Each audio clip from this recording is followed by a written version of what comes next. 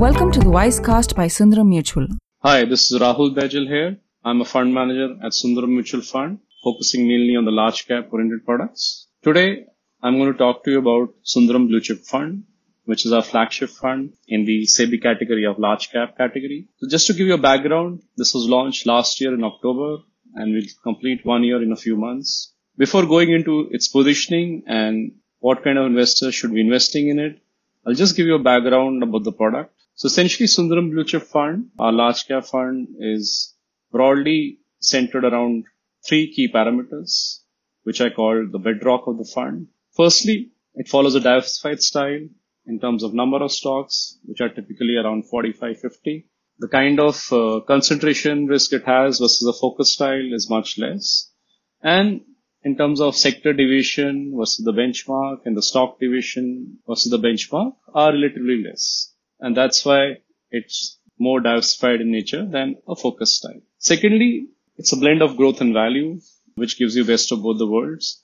So typically, you'll find some large cap funds are more growth oriented, whereas some funds are more value oriented. But this gives you best of both the worlds because there are times in the marketplace when one style does better than the others. So this, by following a blended approach, tries to capture all kinds of times in which, the market cycles go. And currently, I think we are undergoing a phase in the short to medium term where a blended style probably is a very optimal style and will outperform any growth-oriented or value-oriented style in a handsome manner. Thirdly, it follows a three-pronged blue chip quality framework: quality of management, quality of business model, and quality of financial metrics in terms of ROC, ROE, something which is used as a strong filter before any stock enters. So that in a nutshell is how the product is positioned.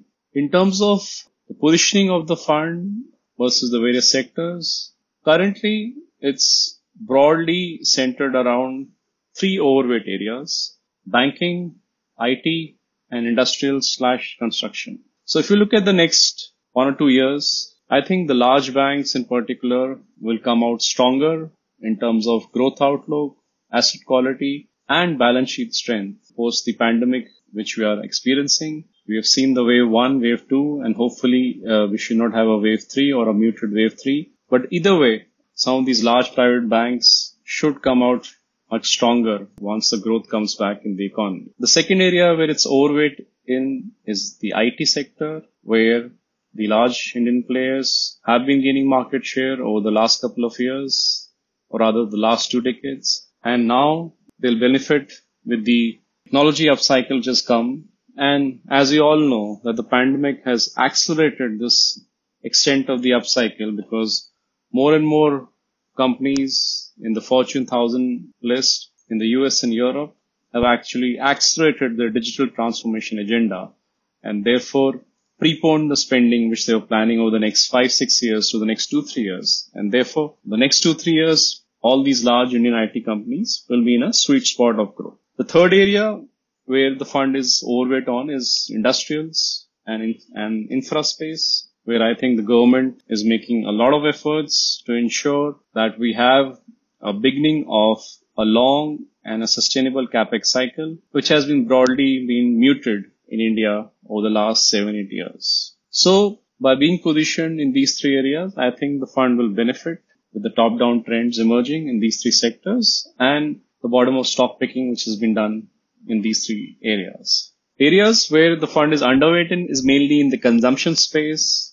Some of the high PE, high valuation stocks in both the staples as well as the discretionary category is an area where I'm concerned in terms of valuations, and also metals, where I think the best of the rally in terms of returns is behind us. So who should really consider investing in the fund? I think large caps, as you all know, is an evergreen category. This should be part of core allocation of all investors who have a medium to long-term investing mindset. And at least 30 to 50% should be in large cap schemes at all points in time.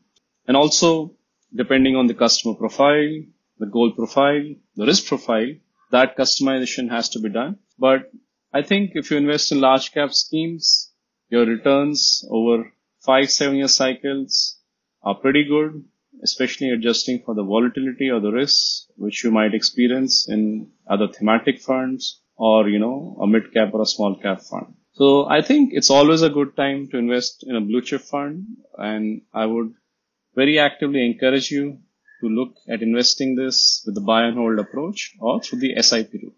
Thank you so much. Wisecast is a podcast initiative by Sundaram Mutual. We hope you like listening to us as much as we love presenting it to you. Stay tuned to the Wisecast to learn more about the world of mutual funds and investing. Mutual fund investments are subject to market risks. Read all scheme related documents carefully.